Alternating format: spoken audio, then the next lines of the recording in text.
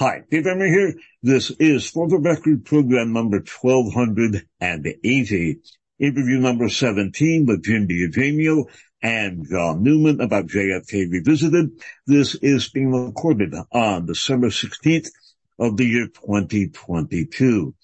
And it is once again my great privilege and pleasure to bring back to our airwaves Jim D'Eugenio, and my added pleasure and privilege to welcome, well, now after our first interview, welcome back John Newman, the author of many books and also a prominent commentator in JFK Revisited, and as we learned in our last hour, also a major contributor to Oliver Stone's original JFK movie. Gentlemen, welcome back to our airwaves.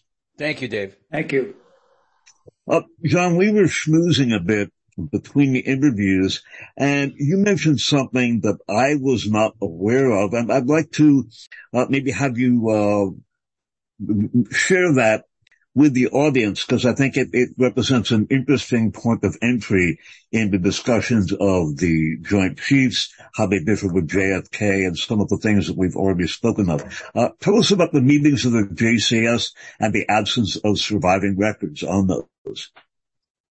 Well, we don't know exactly when they disappeared, but we know that by the time the Assassination Records Review Board came into existence, they were gone. And so there is a point of contact, whether it's military or CIA or FBI, for compliance. They call it compliance with the purview of the ARRB. And so the compliance people for the Joint Chiefs of Staff was the Joint Staff that worked for the Joint Chiefs of Staff. And there was a gentleman who was the head of the compliance component. At the time, the ARB was there, and so there was a moment where the ARB asked for the records of the Joint Chiefs meetings, and the answer was, we don't have them. Well, then the ARB asked again, well, can you tell us when they were destroyed and under what conditions and who authorized it? And there was no answer. And that's where things stand today. Everything from 1948 all the way up to the late 1970s, every single meeting of just the Joint Chiefs, now not with Joint Chiefs and other people, all the Joint Chiefs meetings have been destroyed. So we have no record of what it was that they were saying to each other in the privacy of their own company. Correct. Wow. That is, well, frightening and yet not altogether unexpected in the way things have proceeded since that time.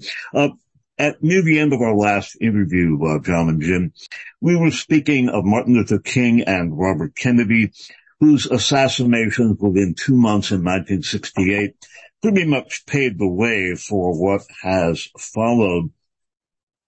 In JFK Revisited, there is discussion of Curtis LeMay, perhaps the most opposed to JFK of any of the members of the Joint Chiefs of Staff. We should remember, before we go into LeMay's behavior, that by 1968, when King and Robert Kennedy were killed, Curtis LeMay was the vice president for George Wallace's segregationist presidential run. He also was working for a Southern California aerospace company headed up by a former Iron Guard general, the Iron Guard being the Romanian fascist movement that was aligned with Hitler.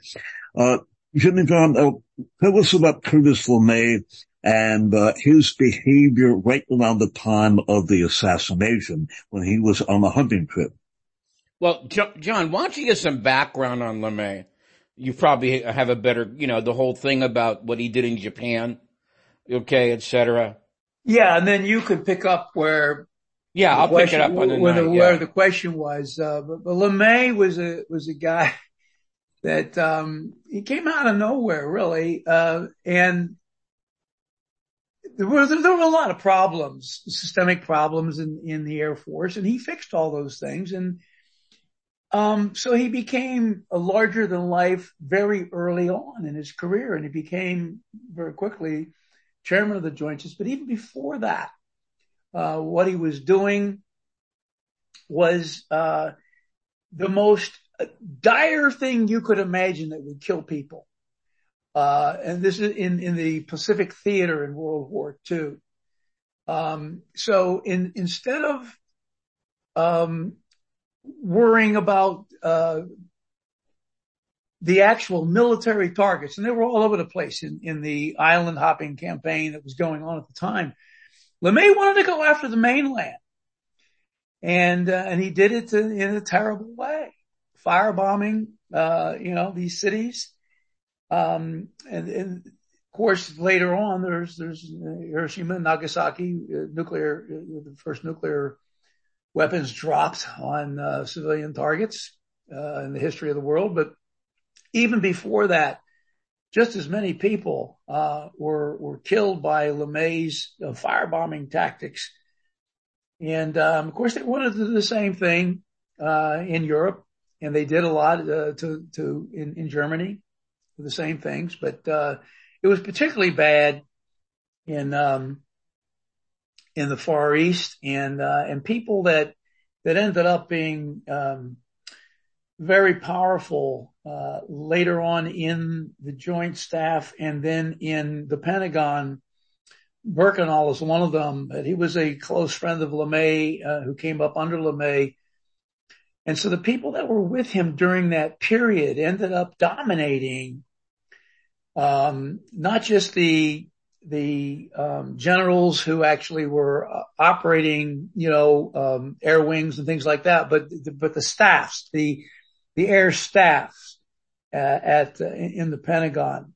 And of course, LeMay rose to be the chairman of the Joint Chiefs of Staff, and after him, crazy guy, who was even crazier than he was, Dave Power. Anyway, I guess that's, let me turn it over to you for the question that was posed, but LeMay had a long, distinguished career of killing civilian targets. See, and by the way, if you take a look at the conversations during the missile crisis, this is exactly what Kennedy is opposed to doing. Yep. When these people start talking about going in what they called surgical bombing, okay, of the missile silos, Kennedy asked them, well, okay, how many civilians are going to perish if you guys don't hit it surgically? Okay, and then every time he asks the question, the number goes up. Okay, so this is something that Kennedy doesn't want to do. He doesn't want to kill civilians. All right, and so what happens then, of course, is that LeMay and Kennedy have a big, well, you have to read it to believe it, where Kennedy has decided upon this quarantine, okay, all right, to quarantine the island. And LeMay says, Mr. President, we think this is as bad as what Hitler did, okay, during the Czechoslovak crisis, okay? And of course everybody knows what that is, okay? So where he essentially gave up, Neville Chamberlain gave up, Czechoslovakia and Hitler suckered him, and he took the rest of the country. Okay, which is, only LeMay could even think of saying something like that, in front of a president. All right. And, he says this is going to lead to a disaster. Okay. And of course it ended up being successful. So LeMay also was for taking the war north in Vietnam. See, LeMay had this crazy idea that if you bombed people to death, that would speed up the war. It didn't matter how many people died. Okay, as long as you sped up the war by saturation bombing. So, on the day of the assassination, LeMay deceives where he really is. Okay. He's really in Canada, but he told everybody he was in Michigan. Then when LeMay starts flying into Washington, okay, and you can hear his aide-de-camp, Dorman, asking him, General, where's your location? And he asked him like 3 times, what's your and LeMay doesn't answer. And this is clear as day on these Air Force One tapes. All right. Then he breaks orders by not landing at Andrews Air Force Base. He lands at, I think it's called National. Yeah. Okay. Yeah. National Airport. All right. So, and he lands at the wrong air base. And then, of course, during the autopsy, Humes tells Paul O'Connor, will you please tell that guy over there in the corner to put that cigar away? Okay. All right. And so Paul O'Connor goes over, sees that it's LeMay. LeMay blows a puff of smoke at him. All right. And he comes back and he tells Humes, sir, that's Curtis LeMay. I can't tell him to put that cigar out. Okay. So as Doug Horne said in the film, was LeMay there in order to more or less kind of smile over the defeat of his nemesis? Well, we don't know. Okay. But it's a very, very interesting chain of events. All right. When you see, and by the way, that's the only time that Kennedy met with the Joint Chiefs during the whole 2 weeks of the missile crisis. That was the one meeting he had with them. Okay. And if you want to hear something very enlightening, read the Kennedy tapes after Kennedy leaves the room. Because they're basically laughing at him. They're like, reviling him, saying to LeMay, hey, you really got him on the spot, didn't you? That kind of stuff. See, this is why when I read that book, I thought back to John's, screenplay, the screenplay contribution for JFK. Because if you take a look at the scenes there where they're talking about Kennedy, but he's not there, that's the way they talked about him. John wasn't using any poetic license at all. That's really the way they talked about him when he wasn't around. And when we talked to Richard Mahoney, who wrote a book called JFK Ordeal in Africa about Congo, he was telling Oliver, well, that's the way JFK felt about them. He had these dirty names for every one of them, which I can't say on the air. Okay, but that's what he thought of them also. All right. So this whole incident between LeMay, on what on earth was he doing flying back to Washington on the day of the assassination? I think it's of the greatest interest, and it's really a shame, a really dirty, rotten shame that he never was questioned about this under oath by anybody. The Warren Commission, the House Select Committee. And, it's just, it's one of those things that like begs out for a solution. Okay.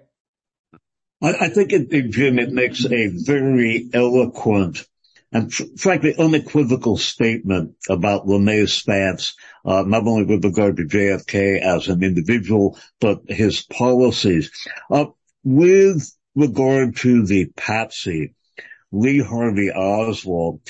John, you in JFK Revisited parse some aspects of the monitoring of Oswald by the intelligence establishment. And what I'm going to do is to task you with breaking this down and presenting this to an audience, most of whom are not as familiar with what a 201 file is or a flash notice, and to make what would be opaque past the point of the average observer transparent. Tell us about Oswald and the way the FBI and CIA handled his files, 201 file, etc. Well, the 201 file in the CIA is an intelligence and counterintelligence file, so it can be a lot of things, but usually it is not started on somebody until there's 2 or 3 reports, about that particular person. And once there's a number of them, then it's time to create a 201 file. So, but in Oswald's case, it's a little bit different. Because when Oswald defected in October on actually Halloween Day in 1959, it generated, a huge amount of documents about him, from the Navy and the FBI all over. There was just a huge amount of documents, plenty enough documents. And another reason for opening a 201 file would be on a defector, and Oswald had defected. So all the criteria that for which you would get a 201 file opened, they didn't. They didn't open one on Oswald. Now at the same time, they began opening up his mail and his mother's mail. And this particular program, which had to be sort of done with a wink and a nod of the Postmaster General, was a small program.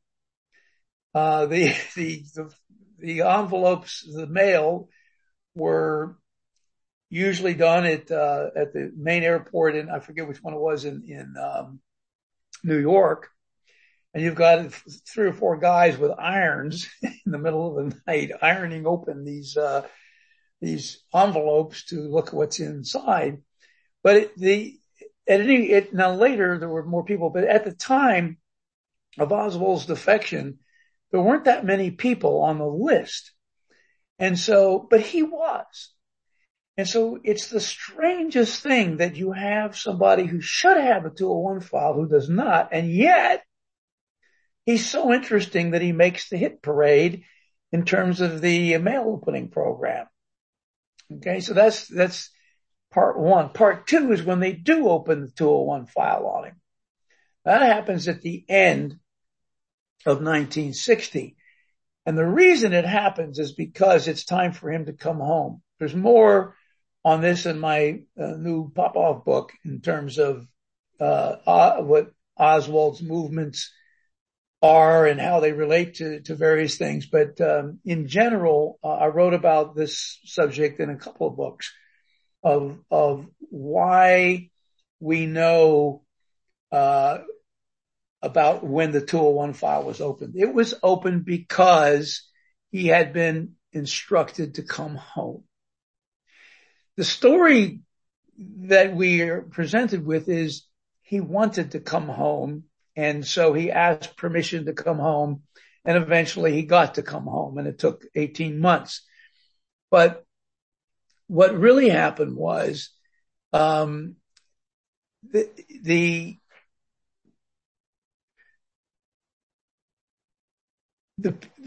order for him to come home was made at a time when nobody actually knew where he was. They weren't supposed to know anyway. But there was a clandestine CIA source that did know where he was, and there are other examples of this. But anyway, at the time of the 201 file opening in October of 1961, that is what was happening. That somebody knew that he wrote a letter saying, I want to go home, and I want to bring my wife and kids and so on. Well, what happens is that the KGB pinches that letter, and so it never reaches the U.S. embassy there. And so Oswald doesn't get an answer. And because the embassy can't answer because they didn't see it because the KGB pinched it. And so Oswald writes a second letter a few months later saying, well, I've received no answer to my first letter, blah, blah, and so on.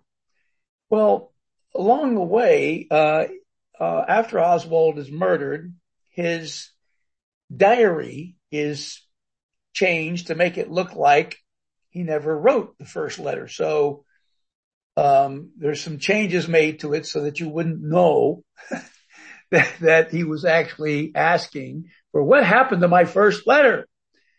And so the first letter was sent at a time when they knew he was supposed to come home. And so as soon as, he got the message and wrote the letter, it's when they opened the 201 file because he was coming home. And, but the House Select Committee, which investigated this problem,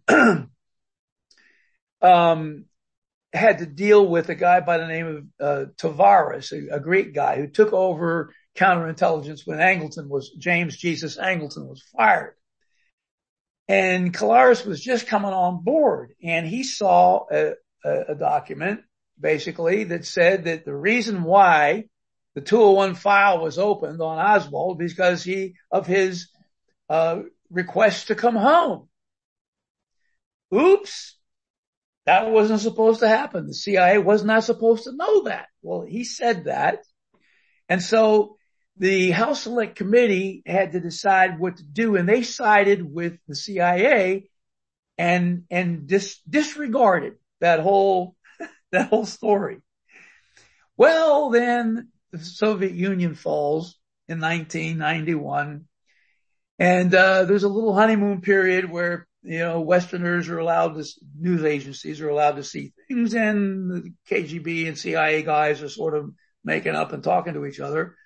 And ABC News goes over there, and there it is, bigger than day is they see the first letter. The KGB shows them the first letter, former KGB.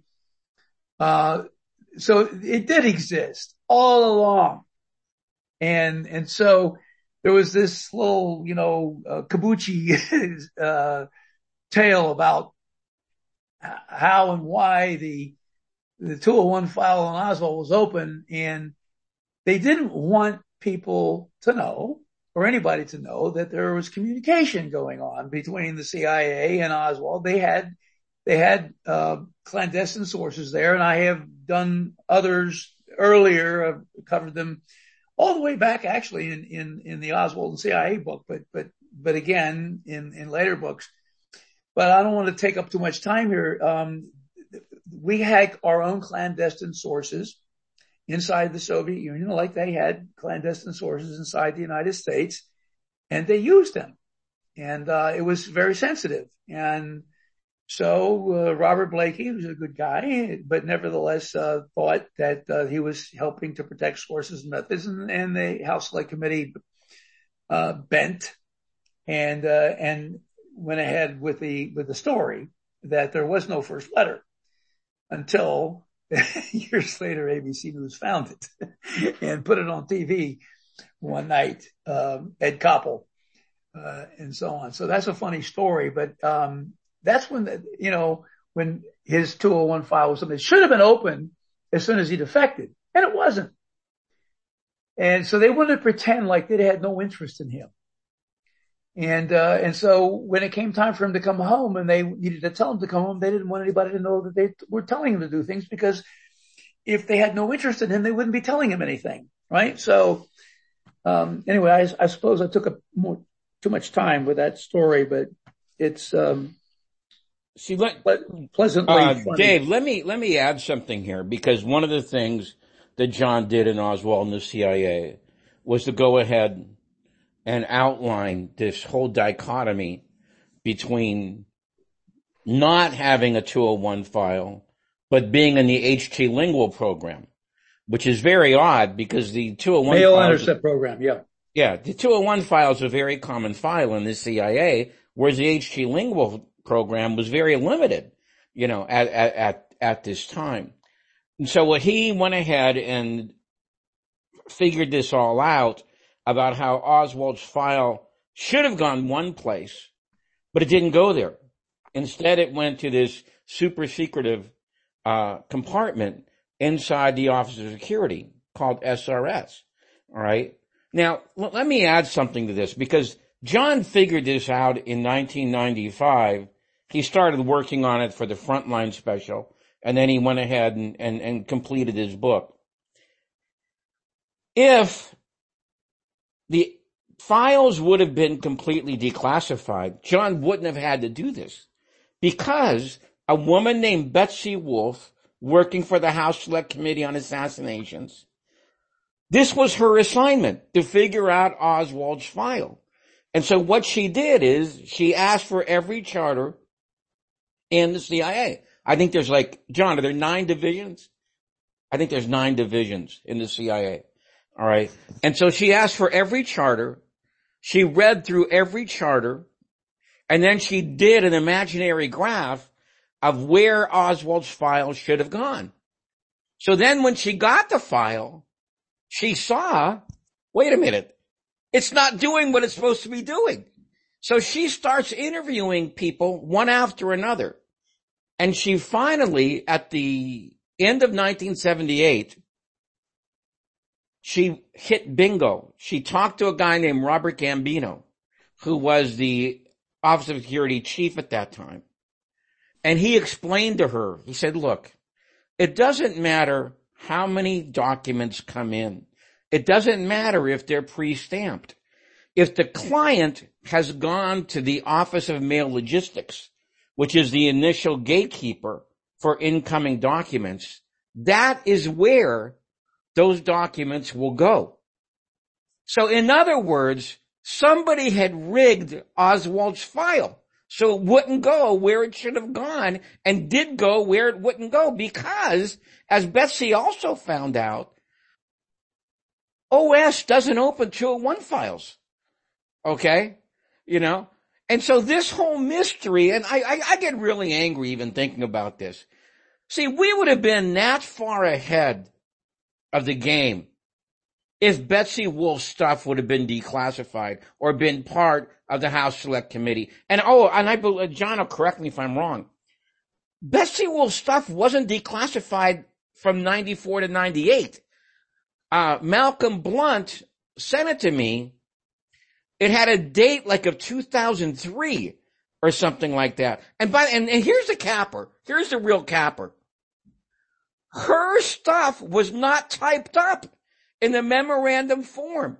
It's really good. She had nice penmanship. Yeah, it's all handwritten. She had wrote everything. So here's the mystery of Oswald, which the HSCA wouldn't tell us. And then John goes ahead and tells us. And then we figure out John didn't even have to do all that work. All he needed was his paper in front of him. That's what a mess this case is. Well, there's an addendum to all this, though, with what we've found out with this new volume 4, Uncovering Popov's Mole. You see, I was the first one way back in the very first edition of Oswald and the CIA to draw attention to all the files on Lee Harvey Oswald going to the Office of Security, which they shouldn't. They should have been going to the Soviet Russia division. And I wrote about that. Well, along the way, a guy who used to come over from England all the time and search around in the archives by the name of Malcolm Blunt saw my book, and he saw that particular aspect of it, that, the fact that after Oswald defected, even actually before he defected, everything was rerouted. Otherwise, if they waited till the defection, then they wouldn't have been able to stop it going to SRD, the Soviet Russia division. In order to get everything hidden in the Office of Security, the arrangements had to be made before Oswald defected, which they did. And so Malcolm was really turned on by this. And so he and I started corresponding. And when he was in Naruto and I was there, we'd meet in the lunchroom and talk about stuff. And so over the years, we've worked together on this. And the final breakthrough, cause I could go on, for another 20, 30 minutes of this year, but just recently, when we discovered that, the mole was in the Office of Security, and the mole found out that Popov had said there was a mole. He knew there had to be a mole hunt. He knew that before the Oswald defection. And so the Oswald defection was part of the story. And they had to have everything set up before he showed up in Moscow. And so that's how it was arranged, because at that point, the whole charade is not a false defection, that was arranged by Angleton. We talked about, I did, most people did, we called it the Angleton mole hunt. That Angleton, the head of counterintelligence, started the hunt for the mole. He didn't do that. They weren't in on it. They were let in on it by the Office of Security. Bob Bannerman told me that, and it's in my first book, Oswald the CIA, and I didn't understand what he was telling me. It was only, a year ago when I began rereading all of this Bannerman stuff that I had, that it all made sense.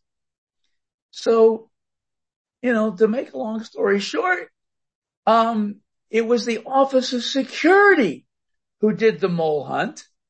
And for the people at the top of the Office of Security, thought it was a real mole hunt. What they didn't know is that the mole hunter that was doing this was Bruce Sully, was actually the mole. So they thought they didn't realize what he was doing. He was making a false mole hunt and directing Angleton to look over an SRD that the mole was over there because he needed to protect himself. He said, "Oh yeah, the mole's over there in that place." And year after year would go by and the mole would never be found. 10 years, 20 years, the mole was never found. They brought Oswald home and they were still looking for, the mole. And so it took, and I will not take the time now. If you want to read how we figured this stuff out, you'll have to buy Popov's mole. Although Jim was there in, San Francisco when I gave a preliminary, review of what it is we were finding on this. There were only about 7 people there at the time, but that was well over a year ago. And then 15 months later, there's a book that put this all together, and it just mushroomed from one thing to the next. But the Office of Security was the one that was behind the mole hunt, and because Sully was in SRS and he had the research branch, he was the one. He was the one who had to make the mole hunt. Let me add one other point here, because this gets even better. When Malcolm had all of Betsy Wolf's stuff, he was meeting at that time with a guy named Pete Begley, who was a very good counterintelligence officer for a number of years. A lot of people think he was one of the best that ever served. Without a doubt. I think he was in Brussels or something like that. Yeah, that's right. Okay. And so then they got together at this convention in the United States. Okay. And so they got to be friends. And so Malcolm shows him this routing system. Okay. Isn't this really weird, Pete? This is really bizarre. And so Pete looks at it and says, "Okay, Malcolm, was Oswald witting or was he unwitting?" And he says, I don't know. How the hell do I know? I don't know. Take a guess. And he says, okay, unwitting. And he says, no, he was witting. He was a witting defector. So for the first time, we actually had a high-level CIA officer actually calling Lee Harvey Oswald a witting defector. What a moment of triumph after all these years. You can find that. I published that in Into the Storm. I got that story at that time, but we still didn't know who the mole was. With regard to Oswald as the patsy in the assassination, I wonder if you would explain to the audience and clarify what a flash notice is and how that relates to the FBI and CIA files on Oswald and how strange that is in light of his proximity to the Motorcade booth. Well, as you move closer to the Kennedy assassination, it becomes more delicate, this whole business. And so the problem was in the fall of 63, you have this Mexico City trip, and then you're going to have a parade en route in which the president is shot, and Oswald's going to be on that parade route. Now, Oswald goes to Mexico City, talks to a KGB guy, Kostikov there. He's trying to get back to Russia again, so for a two-time defector through Cuba.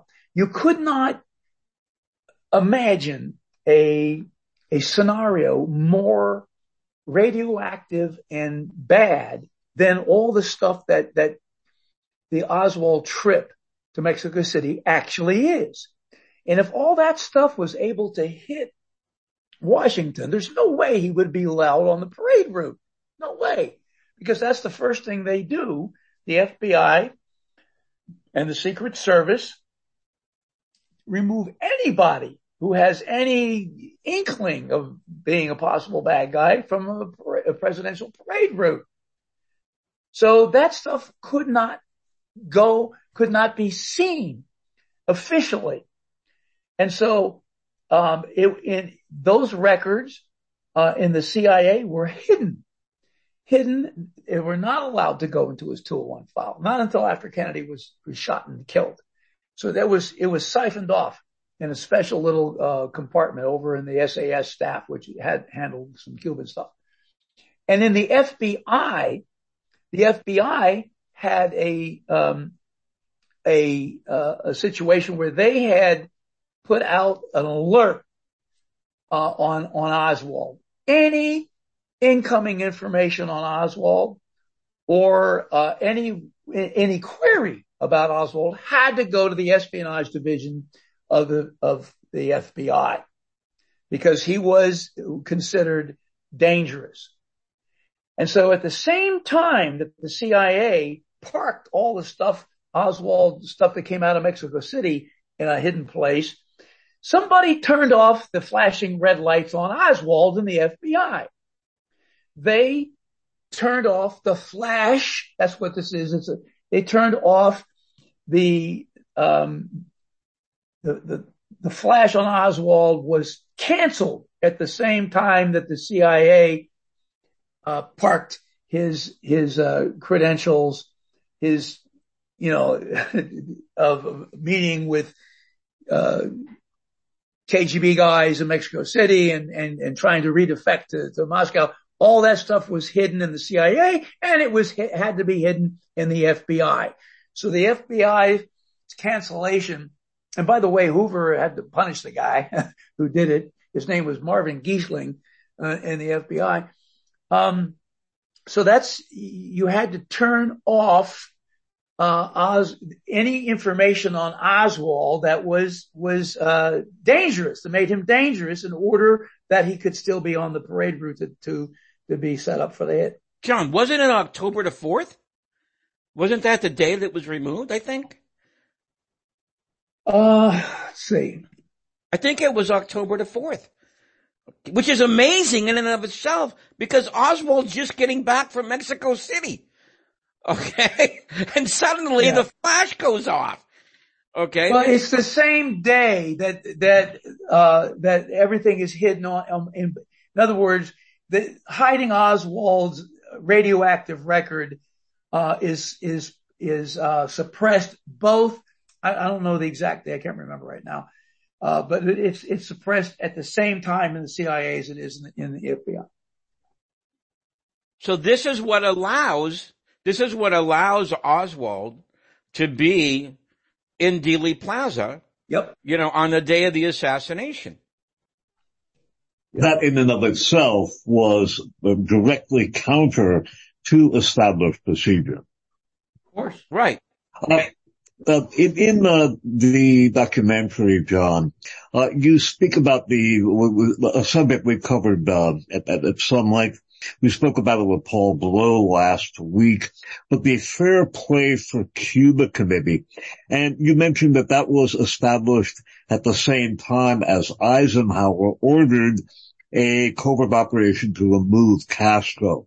I wonder if you would develop that for us, and then how Oswald and Bannister and the 544 Camp Street, 531 Lafayette Place office figured into Oswald's activities in this regard. Sure. I'll be happy to talk about it. I mean, I wrote about it way back in the first edition of Oswald and the CIA. I'm going to turn it over a little bit here to Jim because I haven't followed up on things. I've helped Jim and others in making available the things that I did before. But look, the Fair Play for Cuba Committee, the campaign against him goes all the way back to David Phillips, believe it or not, way back in the early 60s.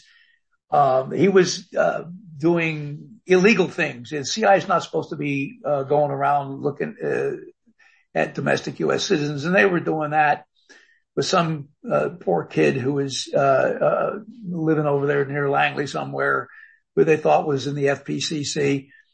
This Fair Play for Cuba Committee, right? And so that goes along, motors along for a number of years, simply because, it's they're communists. And so, we're watching them. And then there's nothing untoward other than the fact that it's illegal. CIA people are monitoring domestic U.S., citizens.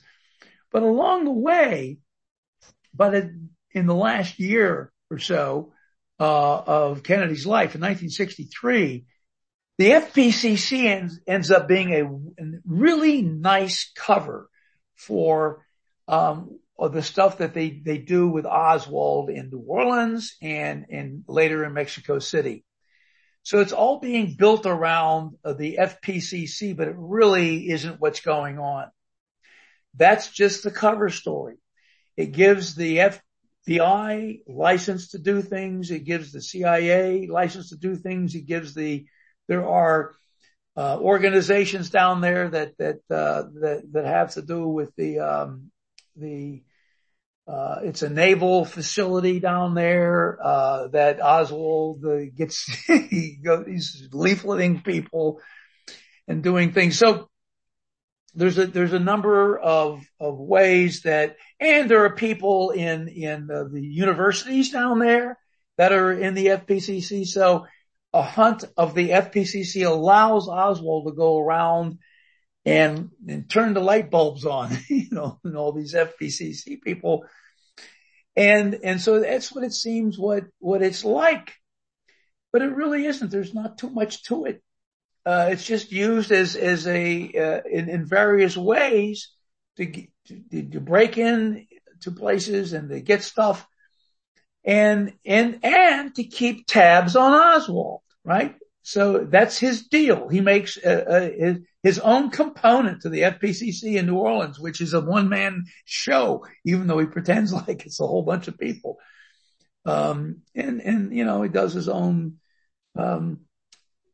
makes his own cards and up, and he does all these things that are, on the street, getting into fights and doing this and that and other, making sure he's drawing as much attention to himself as he can. That's his job. It all started, by the way, back in January. I think we were talking about this, Dave, offline, at the very beginning of 1963. You asked me, when was Oswald marked for this? And I said the day he put the placard around his neck with Viva Fidel on it. And that was in January 1963 when he went Cuban. The operation was in play. See, the Oswald, FPCC is just the continuing story of that. See, Jeff Morley this week when he was making his presentations, he drew attention to the fact that those films of Oswald leafleting in New Orleans, they were injected into the news that night, that very evening. Okay. And this was used to brand Oswald, this sociopathic communist.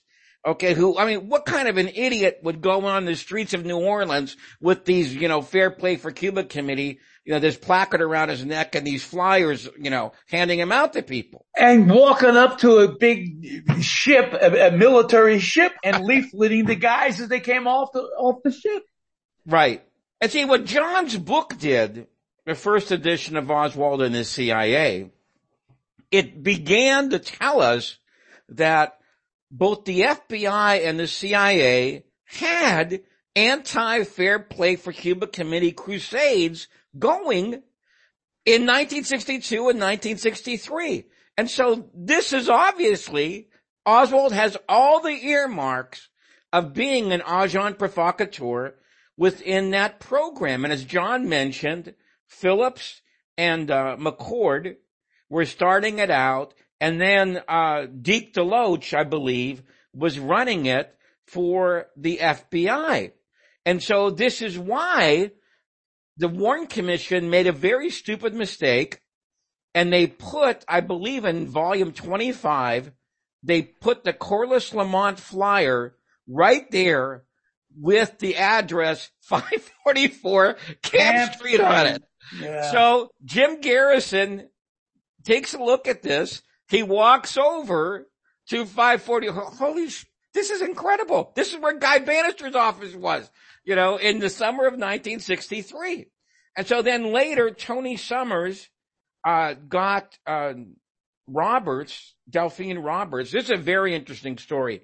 He wanted to talk to her about the whole Guy Bannister thing. He met her at her attorney's office, and he was one of these right-wing John Birch Society guys. And he says, don't tell him about this stuff. So then it starts raining, as it always does in the afternoon in New Orleans. Summers goes and gets his car. He drives around out of the parking lot, and there's Roberts standing in the rain. And he invites her into the car. I'll give you a ride home. No hard feelings. Okay. And so she jumps in the car, and he said about 2 minutes later, she began crying. And she says, I don't want to cover this stuff up anymore. Okay. And she spills out the whole story about Oswald coming in to Bannister's office and about Bannister giving him his own private little dwelling to go ahead and start making up these flyers, etc. So that's how that story eventually evolved. Okay. And as John says, it's perfect for when Oswald gets back from Mexico City. Because now not only do you have this sociopathic loner, you have this guy who's talking to both the Cubans and the Russians down in Mexico City. And this ends up being a great pretext for Johnson to bring Warren into a job he never wanted to do. Okay, Warren really did not want this job. Okay, but Johnson says, well, I've got these CIA files. Oswald was at the Cuban embassy. You really want 40 million people to die in 2 hours? Okay. And so Warren was reduced to tears, and he took this lousy job. Well, okay? Can I just add to that? Sure. That it was in WETA, the local public radio, TV station here in Washington, D.C., Earl Warren, went on television and told that story about how Johnson told him that there were going to be 40 million Americans that could die, because Bobby Kennedy twice had asked him to take the job as the head of the commission, and of course he didn't want to do that because he's in the judicial system, right? Not supposed to do that. What if what happens if there's an appeal? So anyway, when LBJ, and you can hear him on the tape, you can hear his Scotch glass with the ice cubes in it clinking as he boasts about having told this story and to Warren. And so Warren, and LBJ says, when he tells the story, that Warren broke down in tears and said he would go along with it. Well, Warren tells the same story. The only thing he doesn't say he cried, but Warren's statement on WETA television was, when the president put it that way, he said, "Well, Mr. President, if it's that bad, I'll have to take the job." That's what he said on TV. Now, see, this poses the question. Did Johnson really believe this stuff? I mean, would that? No, he said he didn't. He didn't? He said, "I don't believe it, but it's, this is what they're saying. This is what they're saying. And I don't really believe this, but we got to deal with this." But he didn't say that to Earl Warren. No. What he said to a couple, Senator Russell. When Johnson was drunk through this whole time period, you can tell on these tapes. It's if it wasn't part of an assassination, it would be funny, but it's not funny. Johnson knows that something's going to happen. He doesn't know all the details, but he knows that it's, Burst got him ready. But that's another thing that's going to be coming out in Armageddon. I've got the goods on that. Nobody's really looked at the story of who handled the president, this drunk guy who stayed drunk most of the time, how they handled him as president of the United States and got him ready for the assassination of Kennedy.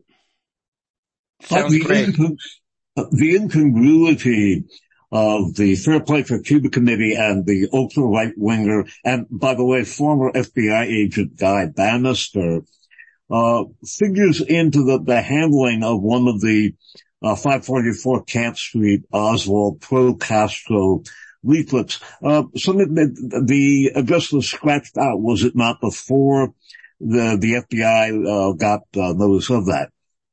Yeah.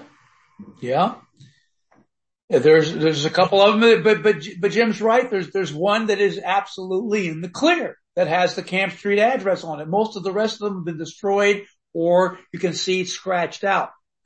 But one got through, at least. Yeah, see, this is one of the things that John did, is that he saw that, hey, the FBI knows something is wrong here. Okay? And they're etching out this address, so they don't want to give it away. But one did slip through. God bless those people who read 25 volumes and finally got, to 544 Camp Street, So it's very, very incriminating about what the FBI was doing to try and conceal that. They knew their old buddy was there. Okay. And then, of course, you throw in people like DeBreeze, who spoke Spanish. And I think Regis Kennedy spoke Spanish also. All right. And those are the guys that Hoover put on that anti-Castro Cuban exile beat. Okay. In order to try and monitor them and know what the heck was going on, know what the CIA was doing, How did the Warren Commission handle Guy Bannister? They didn't. Exactly. They didn't. The FBI took a statement from Bannister, which you can very much see as Bannister wrote it himself. He doesn't even mention Oswald, doesn't even mention the flyer or anything like that. Okay. And that, I don't think that actually made it into the volumes. That was declassified later. Okay. So it's very clear that the FBI knows that something is up here that we have to try and conceal. All right. Because it'll give a heck of a lot away. You know, if we expose this thing, you have this communist going into this right-wing nuts lair, okay, with all these Cuban exiles there. Something that's very interesting, that we've spoken about it before, but Otto Otepka of the State Department, what was he looking into and what happened to him? Why don't you take that one, John? Yeah, I will, but there's not too much to say because, that's mostly not, the only person I know who's had this, on this is, Joe Bacchus, because he went to, an archive that had, most of the Otepka stuff, much of which was destroyed, by the way. But Otepka was clearly interested in the Oswald case. And the question is why, and then you have the whole return of Oswald to the United States, which took 18 months. And of course, the State Department is very much involved in that. And so Otepka is in the security portion of the State Department, and he is the guy who's kind of puts out fires, I think, keeps everything moving. But, it's hard to get a whole lot of stuff on him, even though he was head of security, in the State Department. I didn't know they got rid of his stuff. I didn't know that. No, not all of it, but there's a lot of stuff that is missing. It's not there. Wow. They mentioned that there was discussion in the film of some of this material being burned. They tried to say that he did it. And one of the things that I think is so interesting, and this in the context of what you have already related about Oswald, the multi-layered pseudo-defection in which he engaged, and also obviously the maneuvering of him as the patsy in Dallas. But on November 5th of 1963, just over 2 weeks before the assassination, Otepka is fired. Yeah, that's a really amazing coincidence, isn't it? Okay. 3 weeks before. Yeah.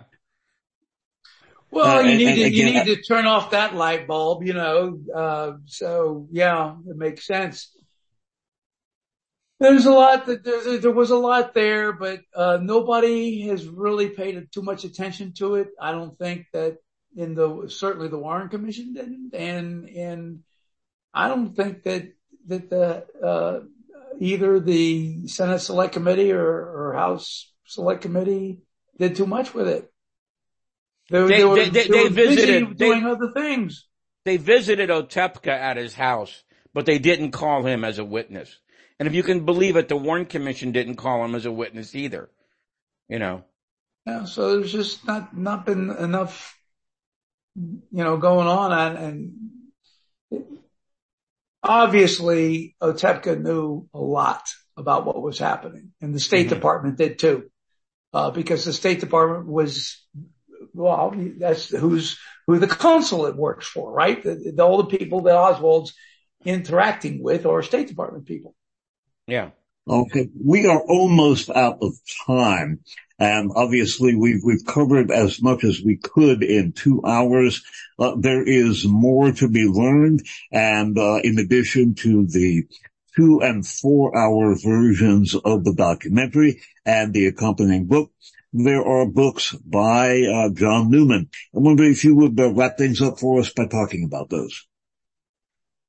I would just say right now, if you have a decent background, I would say jump into uncovering Popoff's mole, because that is where the rubber meets the road right now in the investigation of the case.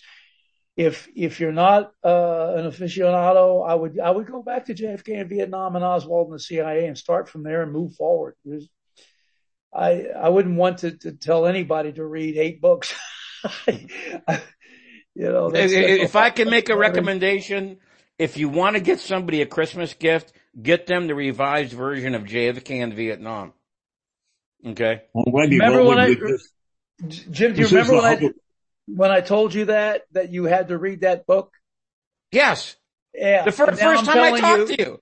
I know. But now I'm telling you again, you've got to read this pop-up book, man. You got to read it. You got to read it. The very first time I talked to John. Okay. Jim, we're all out of time. Oh, we have to get out? Okay, fine. Yeah, we got to wrap it up. I do think though that you, the two of you may, find yourselves the focal point of a labor dispute from Santa's elves and reindeer in light of all of the gifts that you are mandating them to deliver on Christmas Eve. In any event, this concludes For the Record program number 1280, interview number 17 with Jim DiGiamio and John Newman about JFK Revisited. This is being recorded on December 16th of the year 2022. For Jim DiGiamio and John Newman, this is Dave Emery saying thanks for listening.